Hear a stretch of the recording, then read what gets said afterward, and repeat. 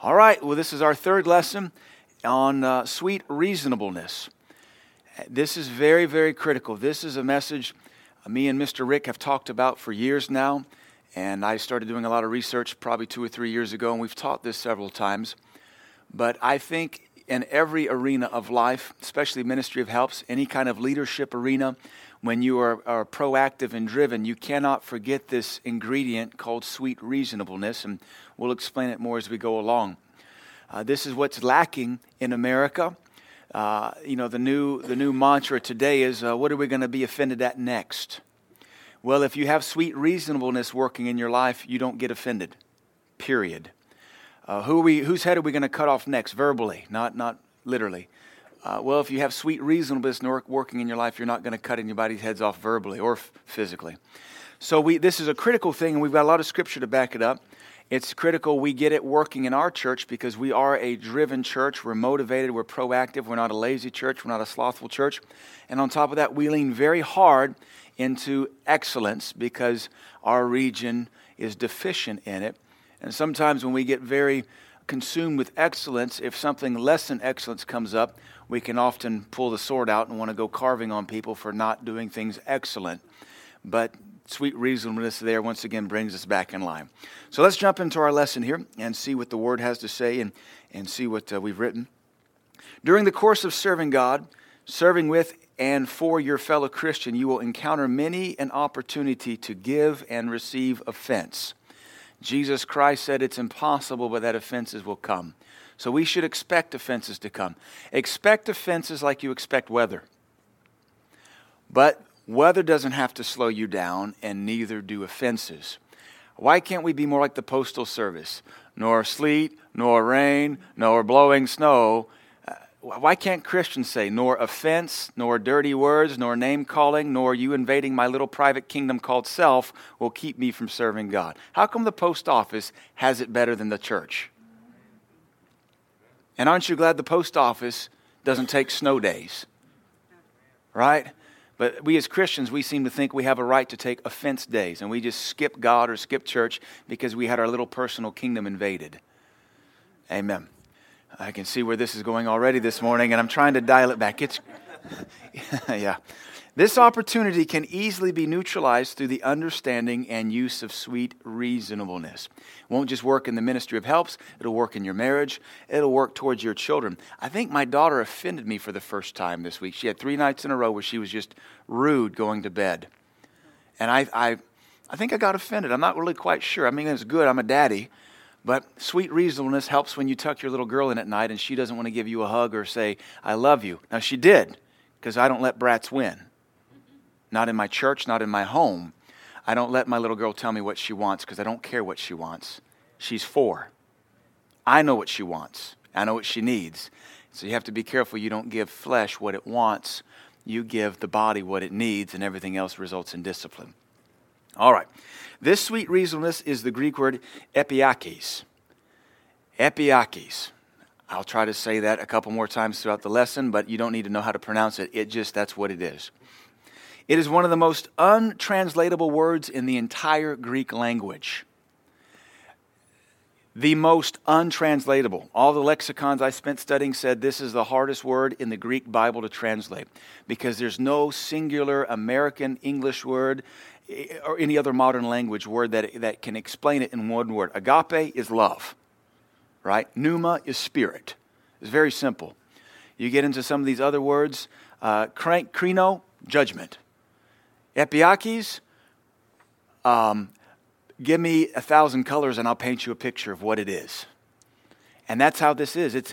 And that's how critical this word is. It's so nuanced that we just can't say it's this or that. It's a massive color palette that really defines the presence of God and that aspect of God concerning wrath, anger, judgment, offense, mercy. It really is a very all-inclusive word that helps describe the nature of God and how it should be working in our life. Let us first look at its use in the New Testament. And I'm pulling this out of the English Standard Version here, Philippians 4:4-6. Rejoice in the Lord always, and again I will say rejoice. Let your reasonableness, here it's translated reasonableness, epiakes. Let your reasonableness, King James says your moderation, be known to everyone. So everyone ought to know us as being reasonable. That's as opposed to, of course, unreasonable. You know, unreasonable people are dictators. Unreasonable people, they just they demand things that are unreasonable.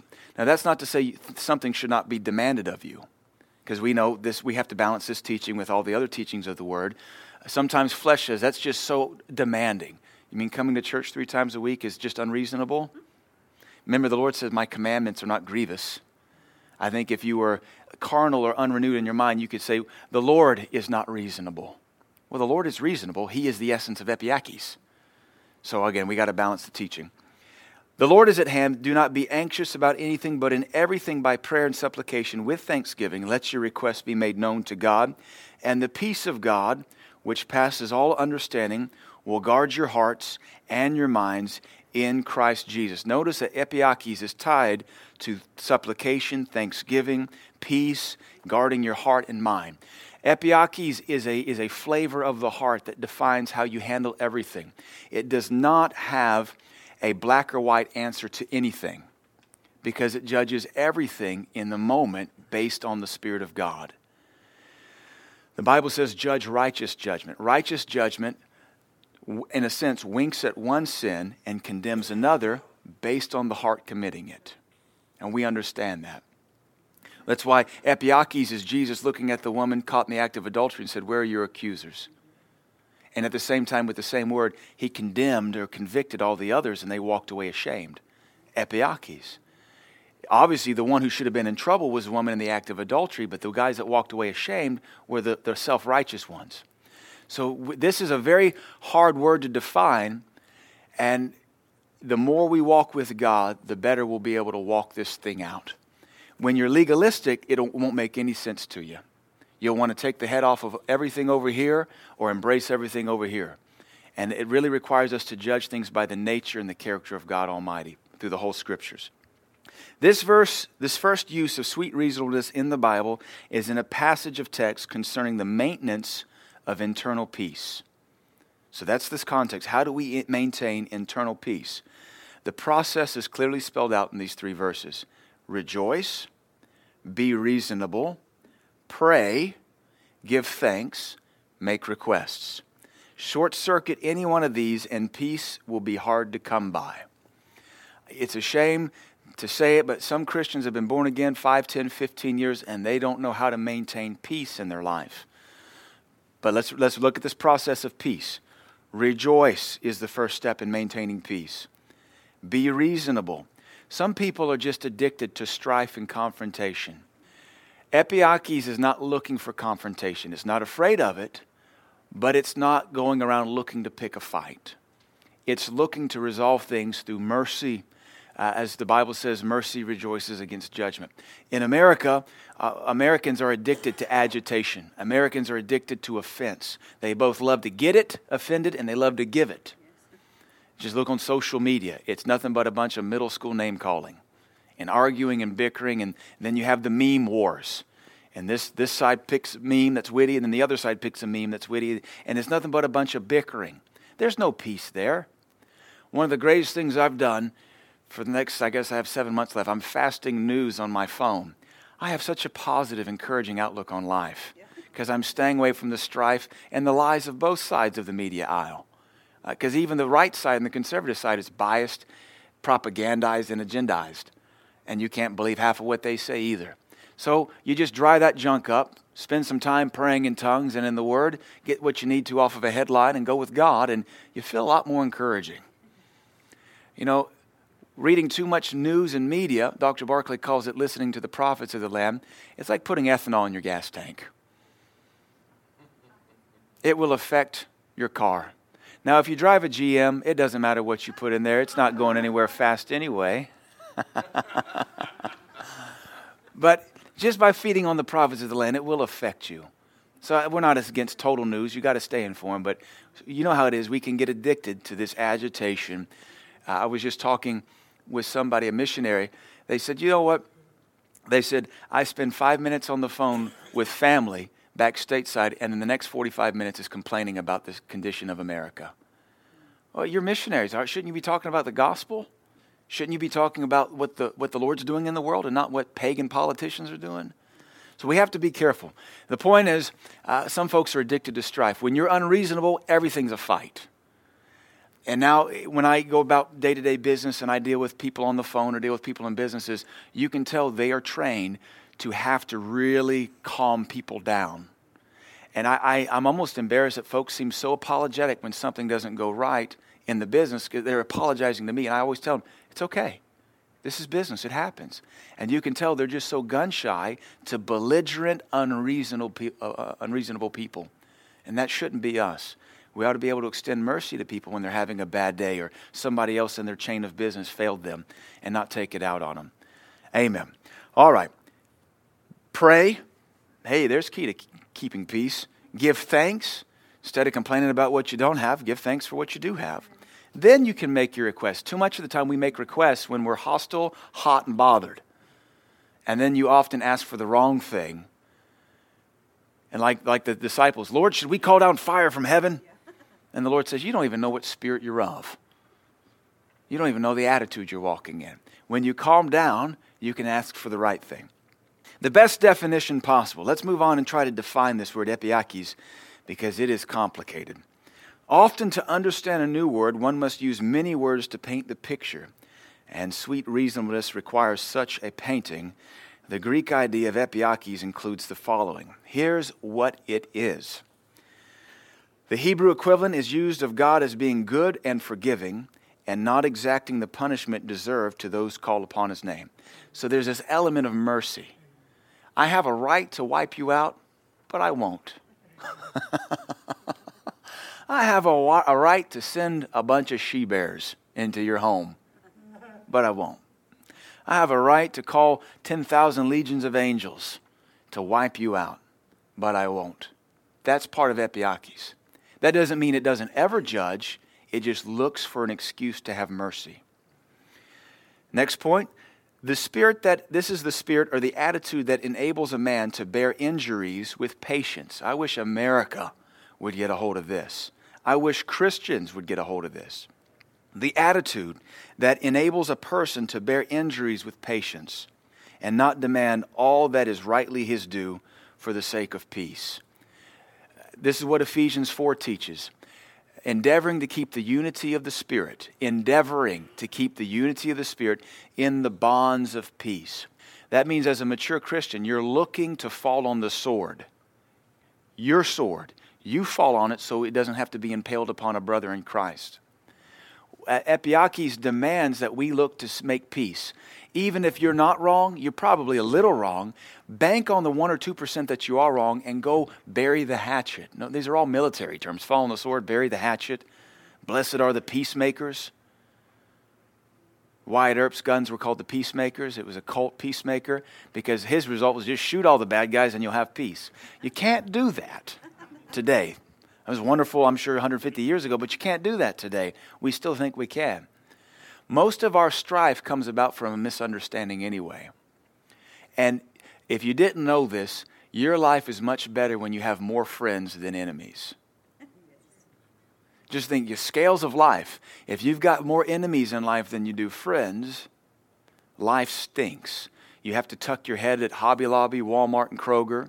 You got to skip church until everything's died down and it was a storm you stirred up. And most of the enemies we have because we made them. They didn't want to be enemies. They're smarter than that. The Bible says, if at all possible, live peaceably with all men. So we ought to be aiming for peace with all men. Now, the Bible does say, if at all possible. There's always going to be the 1 or 2 ding-dongs that you can't live peaceably with. May you not be that ding-dong. But everybody else, we ought to be able to have peace with 95, 98% of the people in our life if we would walk in sweet reasonableness and be willing to humble ourselves and go and apologize and fall on the sword even if we didn't do anything wrong, but for the sake of peace, be the bigger man or woman. Be the one that the greater one's supposed to live in. Remember that Prince of Peace that can hang on a cross and say, Father, forgive them. They don't know what they're doing. They're clueless. Pastor Vaughn used to teach, how can you get mad at a backslidden Christian? They're just dumb. They've lost their mind. If they were in their right mind serving God, they would have never treated you that way anyway. So just treat them as mentally handicapped and spiritually retarded. And it makes it a lot easier to say, they are just having a bad day, half demonized today. Father, bless them, help them. Rather than going home and saying, I hate them. I can't believe God loves them. And it's just not fair. It's just, was this middle school again? I didn't think so. Hope it's not. Next point. This is gentle tolerance of others in spite of having a justification for intolerance. You're justified to be mad. You're justified to walk away, yet you allow the greater one on the inside of you, the love of God, to make room for them. And all we have to do is stop and think, how many times did somebody look past our goofiness and accept us into their ranks or to their dinner table, and it made all the difference in our life? The biggest rebuke the Lord has ever given me is when he said, I didn't like Dr. Barclay, my pastor, because I didn't think he was enough like me to suit me. Selfish, immature Christians seek to only run with people just like them. And that becomes a very narrow world. Because if everybody in the world was like you, it'd be a miserable world. Amen. So the Lord puts a lot of different flavors out there so we can balance each other and polish each other and sharpen each other. And you can't be afraid to get around people that are different than you, because it'll give you things you need. That's like only eating meat the rest of your life. That will kill you. Or eating carrots the rest of your life, and only carrots. That'll make you orange and weird and dead. Or only eating Flintstone vitamins the rest of your life. Your pee will smell funny. It'll be look like lemonade or orange juice, and you'll die. And if all you ever hang out is people like you and won't tolerate anybody else, I'm not talking about tolerating sin, but you understand. But you won't ever get around anybody else, even the ones that ruffle your feathers a little bit. You'll go to heaven a shallow Christian. And when you get to heaven, the Lord will make you sit by all those people. Your name tag at the marriage supper of the Lamb is going to be around all those people who you didn't like on earth, just so the Lord can remind you, hey, I'm in charge here. And then the Bible says he'll wipe away every tear. Their tears having to sit by you at the marriage supper of the Lamb. Next point. In Acts 24, it's used of clemency, mercy, and leniency in a judgment decision. Clemency. They deserve the death penalty, but something in them says hope. And so you pardon them and give them leniency. Next point, this is the power of yielding. This will help your marriage. You don't always have to be right in your marriage. Part of sometimes being a successful spouse is saying, I was wrong. So you're right. So you win the war. And you go to bed mad at each other. Boy, both people won, didn't they? How about both people say we're wrong and you go to bed winners? This is epiakis, sweet reasonableness. We ought to look to see where we're wrong in situations, in relationships, rather than always pointing out where other people are wrong. Where did you maybe miscommunicate? Where were you maybe misunderstood? Where maybe could you have communicated better? Where did you take an attitude? Instead of saying, well, there's a bit of an expression that says, when you fortify your position, you have no position. In Christ, you shouldn't have to fortify your position, just be. Jesus never defended himself. He said, if I defend myself, my defense is nothing. It is my Father that defends me, in a sense.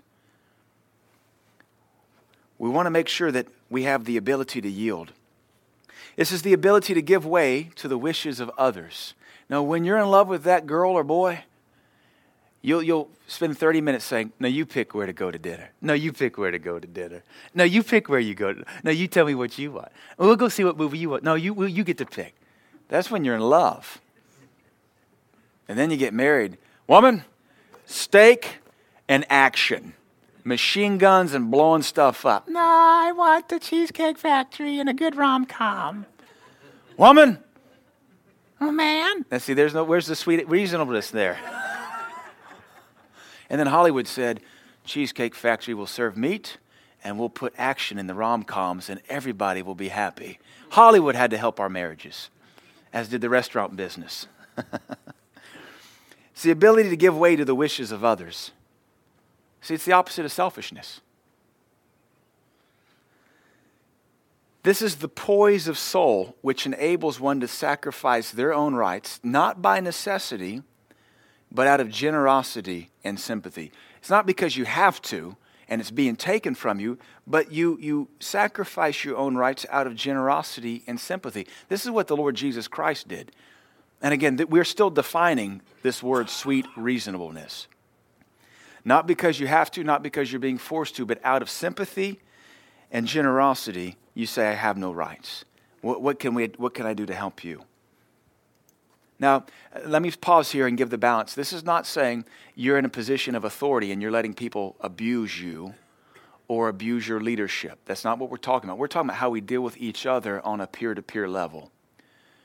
Otherwise, you could mishandle this teaching and say, well, you see that boss or you see that husband, you should be able to just undo all the responsibility God's given you. That's not what we're talking about, and hopefully you understand that. This doesn't mean you don't discipline your children. This doesn't mean you don't discipline your employees or your students. We're talking about in our relationship with one another, because that's what the verse says, let your reasonableness be known to all men. If you're a boss, you got to be a boss. Otherwise, the Lord's going to judge you. Even the Lord says, I'm a shrewd and austere master. You knew that. In that regard, he was not being sweetly reasonable in that season because judgment was being demanded. So hopefully you can see that. The other definition is generosity. Goodwill toward others. We generally believe the best of people even though we don't know them. It's very easy for us to get into our vain imaginations and begin to believe the worst. Now, 1 Corinthians 13, love in the Amplified says, love is ever ready to believe the best of every person. We are so undisciplined in our mind in this day and age. If someone doesn't reply to our text, we instantly begin to daydream the worst scenario. They're mad at me. They're angry at me. What did they hear about me? What did I say that maybe offended them? You ever thought maybe their phone's dead? You ever thought maybe it never went through? Did you ever think maybe they left their phone at home? Did you ever think maybe it's 10:30 at night and they're in bed? Did you ever maybe consider the fact that they work for a living and their boss won't let them have access to their cell phone? How can we automatically begin to make them our enemy over something like a missed text or an unreplied Facebook post?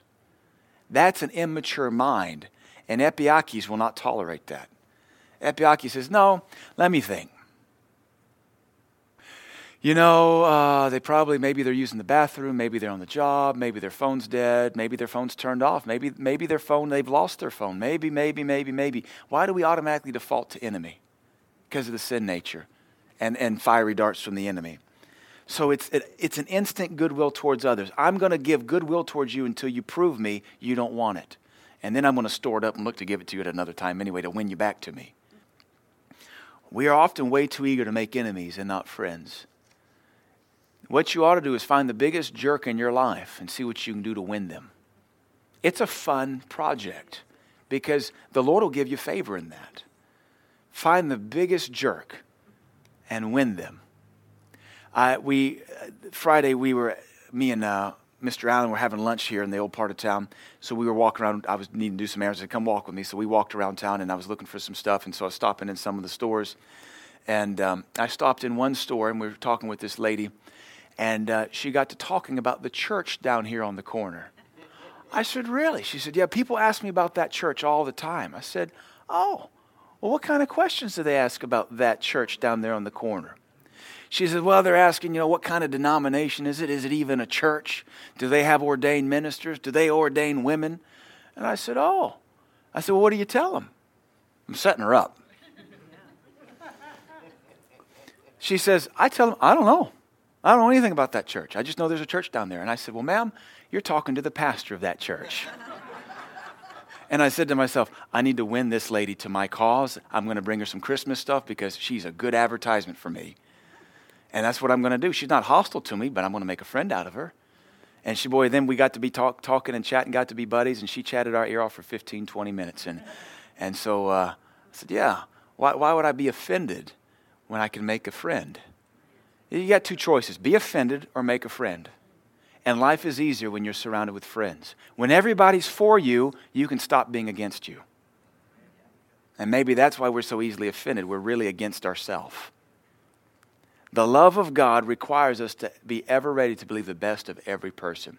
And I can speak from experience. I have made many enemies as a pastor through my own haste, through my own super willingness to swing the sword out of just misguided zeal. And I've had to go back and win them back to my cause. And it can be done even when you make the mess. I didn't make the mess wanting to be an enemy. I made the mess because I thought they were coming against the church of the Lord Jesus Christ. Misunderstanding. Sweet reasonableness would have said, I might be partially to blame here, or maybe something was just miscommunicated along the way. Amen. Goodwill towards others, friendliness, and big-heartedness. Everybody likes a friendly, big-hearted person, right? That's the best person in town. They got a big heart. And trust me, when you live in a little town like Cookeville, you don't want enemies because this town gossips and slanders. And then they invented Facebook, and it went into overdrive. And then topics.com came up, and then it went into hyperdrive. So you want to make as many friends. Even Jesus Christ said, make with yourself friends of mammon. Make friends with the world system around you. Don't worship it, but make friends of yourself, mammon, so you can rule in this world. Amen. Mercy toward the failure of others. How many mistakes have you made? So why not extend mercy towards each other? Amen. Agape towards the faults of others. That's the love of God. We're still defining this word, sweet reasonableness. Again, it's very difficult to explain. Mercy, mercy, mercy, mercy, mercy, mercy. Mercy doesn't bring up past failures all the time. Mercy is very quick to say, you know what, I've made those same mistakes, and I can totally understand it. In the pulpit, I'm a hard preacher, but I pick up a lot of messes in private, and I think people come in fear and trembling, which is a good way to come if you're cleaning up a mess and repenting. But we usually give nothing but mercy and forgiveness and love. You did what? Well, that was pretty dumb. Yes, Pastor, it was. All right, well, let's fix it. You're not mad? It's done. What's there to be mad at? It's your mistakes hurting you, not hurting me. Let's pray. Let's get this thing fixed. Why can't we be that way towards one another? Except for that we're offended. Dr. Barclay says offense is nothing but a violation of personal pride. And pride is sin. So when you get offended, you're sinning in 2 counts. You got pride, which is sin, and then you're screaming that you've got pride and you want to stand to defend it. Dr. Barclay says offense is nothing but a violation of personal pride. If you weren't in pride, if you weren't arrogant, you could not be humiliated and you could not be offended. Psalm 119, 165, pastor's favorite verse. Great peace have they which love thy law, and nothing shall offend them. When you love the word of God, it becomes your foundation and you can't be offended. One billboard or one common Christian cliche says it's hard to fall off your knees. All right? You just stay real low to the ground before God. You can't be knocked over. Amen. And even if you do, you just roll over on your back and you say, Lord, help me. Leniency. Again, this is not applicable to leadership positions because if we're always calling for leniency, nothing would get done.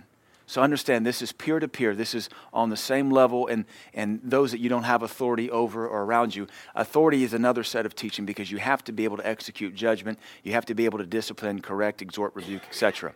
This is just in our day-to-day life, in our dealings with relationships, family, friends, co-workers, how we view our boss, how we view co-workers who might be under us. But leniency.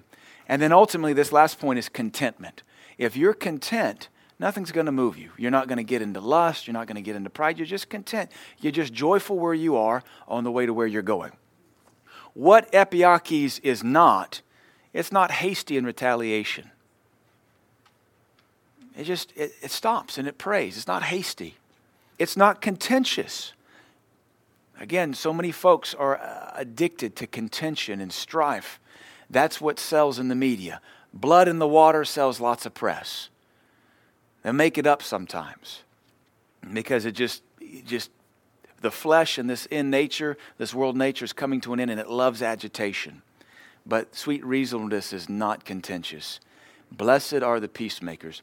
I have a lot of business dealings in town, both as a pastor and a homeowner, and I've got one individual who I've done a lot of business with, and they have just royally failed so many things for me. And I get so mad because I think I've given you so much money for your business and you always come up way short on my end. And it irritates me. And every time I see him in public, I want to give him a piece of my mind. And he's always so laid back and so happy and so congenial. And he's a Christian, so I can't get too mad at him because he knows I'm a pastor. And his disposition always diffuses me. And I hate it. He walks away. And I think, man, he won me again. He won me over. I like him till I go and see the mess he made. And I think, why do you do that? But he has this sweet reasonableness down. He is so just laid back and apologetic, and boy, I'm sorry about that, and boy, we need to fix that, don't we? We should have never done it. Yeah, how's the wife and kids, man? Why can't we be that way? It takes two in pride to fight. And I'm going wanting to get something right, and I want him to see fire in my eyes because I want it fixed, and he's just like, puts my little fires out and gives me a big buddy hug, and I got suckered again. Well, this is a biblical experience. It's not rigorous or difficult. We don't have to be difficult. Now, again, we're not talking about your boss. Your boss has a right to be difficult because he's under the gun for something, and you owe him your soul for 40 hours a week because he pays you for it. It's called indentured servitude, or the American dream. Epiakes is not severe. When judgment is due and you can have the death penalty or you can have a swat on the wrist, it's not looking for the death penalty. It's got to do something, but it's not going to look for the death penalty. It's looking for a reason to have mercy. It's not prideful and stubborn. Sweet reasonableness is not prideful and stubborn. And I'm not going to forgive, and I'm just not going to do it. I'm going to hate them and mark them, and you're never going to you can't ever make it right. Most businesses say, what can we do to make this right? And the sweetly reasonable person say, look, just can you reimburse my money, or can you replace it? The stubborn person says, nothing, you'll hear from my lawyer. Well, they tried to make it right. Why would you attack them? Why would you slander them on Facebook when they tried to make it right? See, we're dealing with an end-time attitude that is so dangerous, and it's in the church.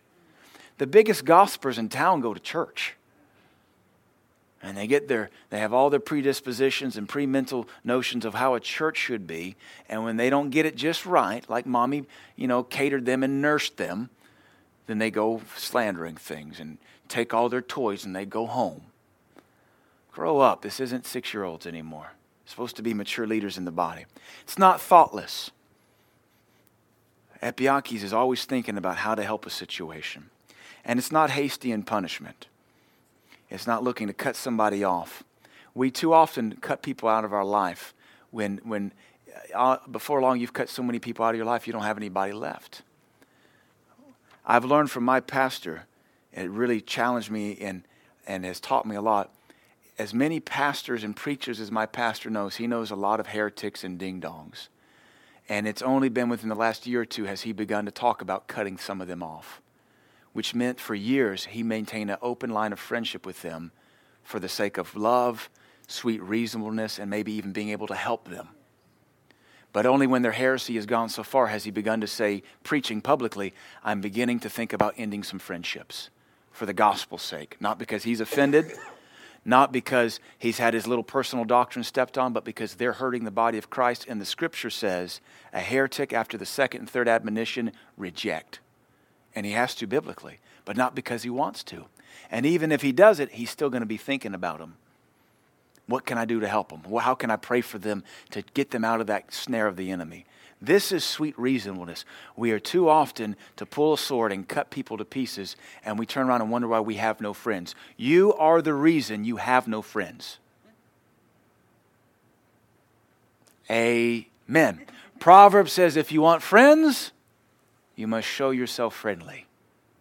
You are the only reason you have no friends. Because everybody wants friends, apparently, except for Mr. or Mrs. So-and-so. Friends make life better. All right, New Testament usage. Now that we have kind of a general first-time demonstration or example of what this word means, let's see how it's used. 1 Timothy 3:3 in the NIV, don't be given to drunkenness, not violent, but gentle. So here the opposite of violence is epiakes, gentle, sweet reasonableness. Not quarrelsome, not a lover of money. So notice you see the opposite of violence and quarrelsome is this gentleness, this epiakis. Sweet reasonableness is contrasted with violence and quarrelsomeness. Some people, they're just quarrelsome. You want to know the toughest batch of people on the planet? Nurses. Because when people are sick and crabby, they become even crabbier and more sickly as a human being, and a nurse has to take care of them. And their sputum, and their feces, and their sickness, and their family. And so I'm a hardened person because my mama was a nurse, and she has no tolerance for stupid. Because she took care of people her whole life, and she still does work as a nurse. Got no sympathy, because people are just rude and belligerent. When you go to the hospital, let me give you a tip. Don't be a quarrelsome patient. You want to be the kind of patient that is thankful for every ounce of attention they give you. Because I'll tell you how it works with nurses. If you quarrelsome, they don't want to come check on you. And if you die, they won't be sued. The hospital will, so it's no skin off their back. So stop being so quarrelsome. If you be sweet to the lady who takes care of you at the restaurant, she won't put Visine in your tea and give you the runs later. Or spit on your burger. People get what they deserve. Quarrelsome wins you a lot of favor and a lot of hospitality. Titus 3:2. Remind them to be subject to rulers, subject to authority, to be obedient, to be ready for every good deed, to malign no one, to be peaceable, gentle, epiakis, showing every consideration for all men. We're seeing this usage, and it's beginning to help us, I believe. Here, sweet reasonableness is shown to be synonymous with submission, peaceableness, and consideration, and is the opposite of malignant. Malignant means you're just a quarrelsome jerk.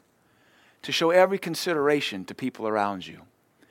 One of the definitions of gentleman is a gentleman is someone who makes people comfortable anytime they're in your presence. When you're a gentleman, you make people comfortable in your presence. You don't make them uncomfortable. You accommodate them. You love on them. You greet them. That's what it means to be a gentleman. Gentle. A man who is gentle. Not a quarrelsome man. Not a quarrelsome woman. But a gentlewoman. I don't know, we have a gentlewoman. We call them ladies, I believe. Fewer and fewer ladies in the world today. Fewer and fewer ladies who make people comfortable or accommodate people so they want to be around you. As a Christian, you're called to make people want to be around you. Jesus Christ made people want to be around him. He took contention with the Pharisees who were religious and were self-righteous. Everybody else wanted to be around him. They flocked to be around him. They wanted to eat with him. And when he ate with the sinners, he never rebuked them. When he ate with the religious folks, they got chewed out every meal.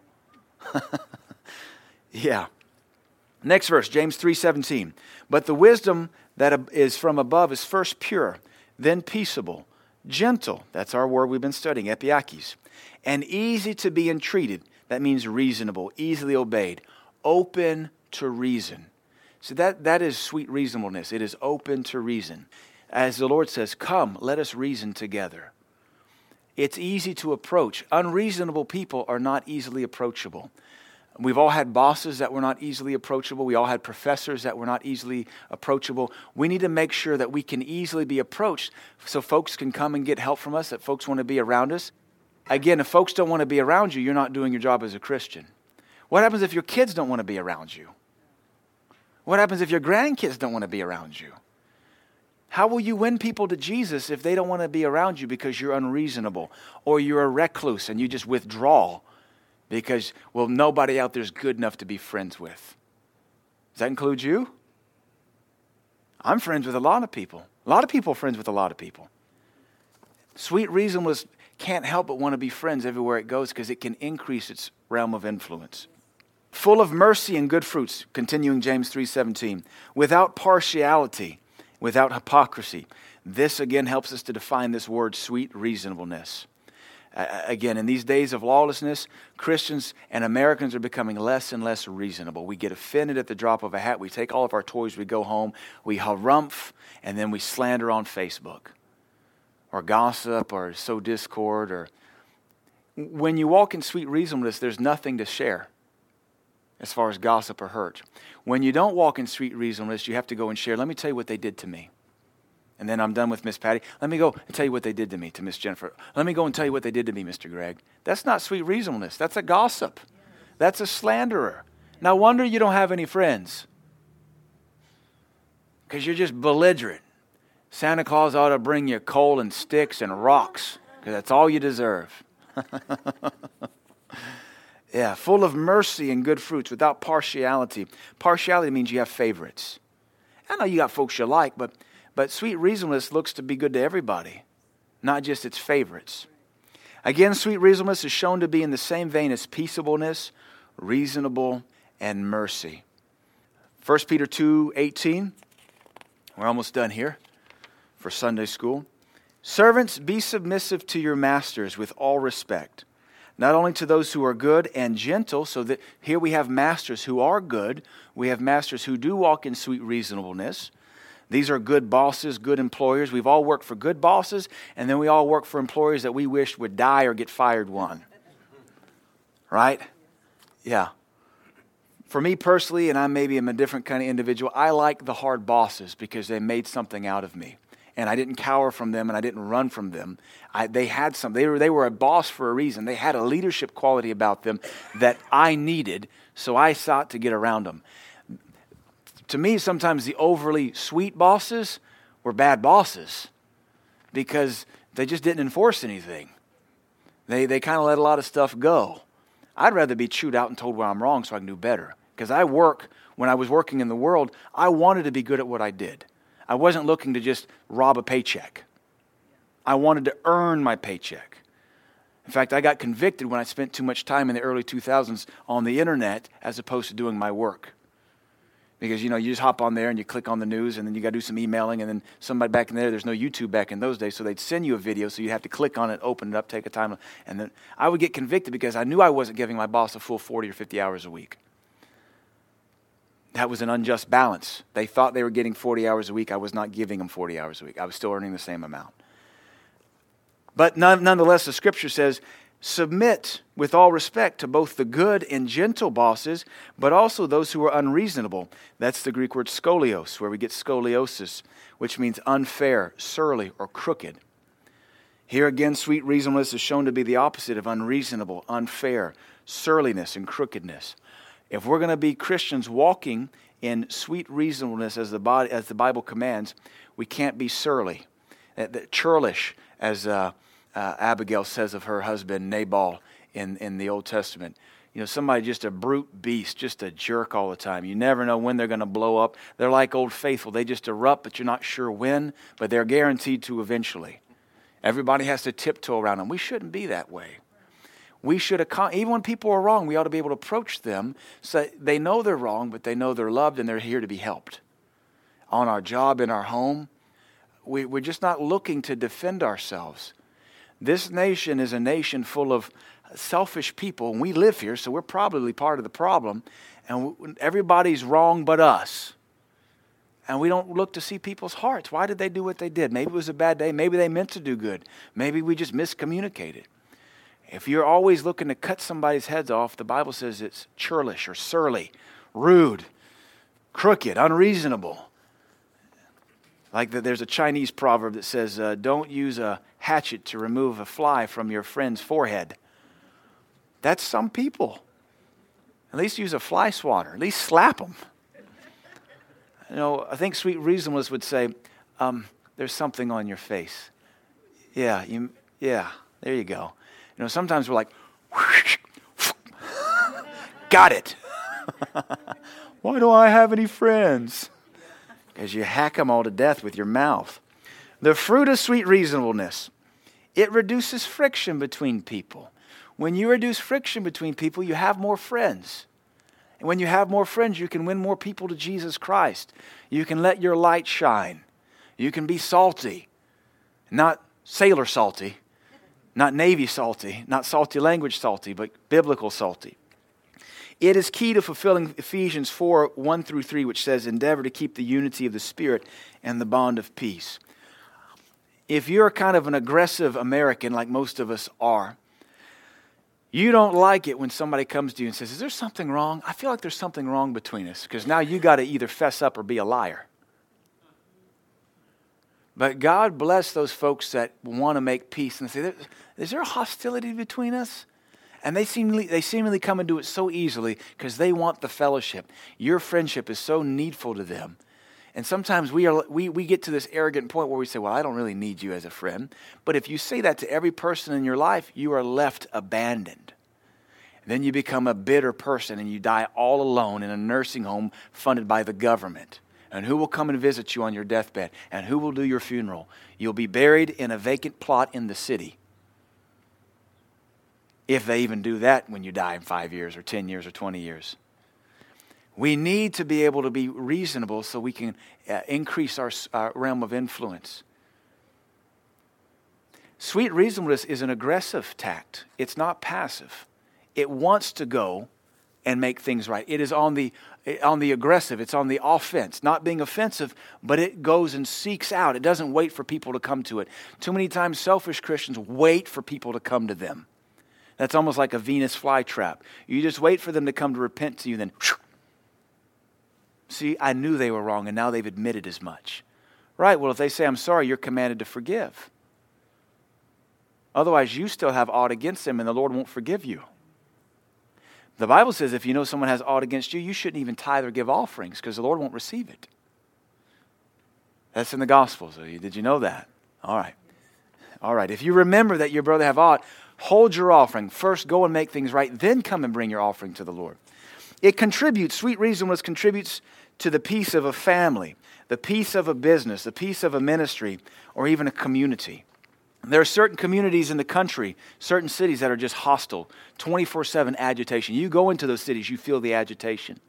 Then there's other cities that just walk in peace.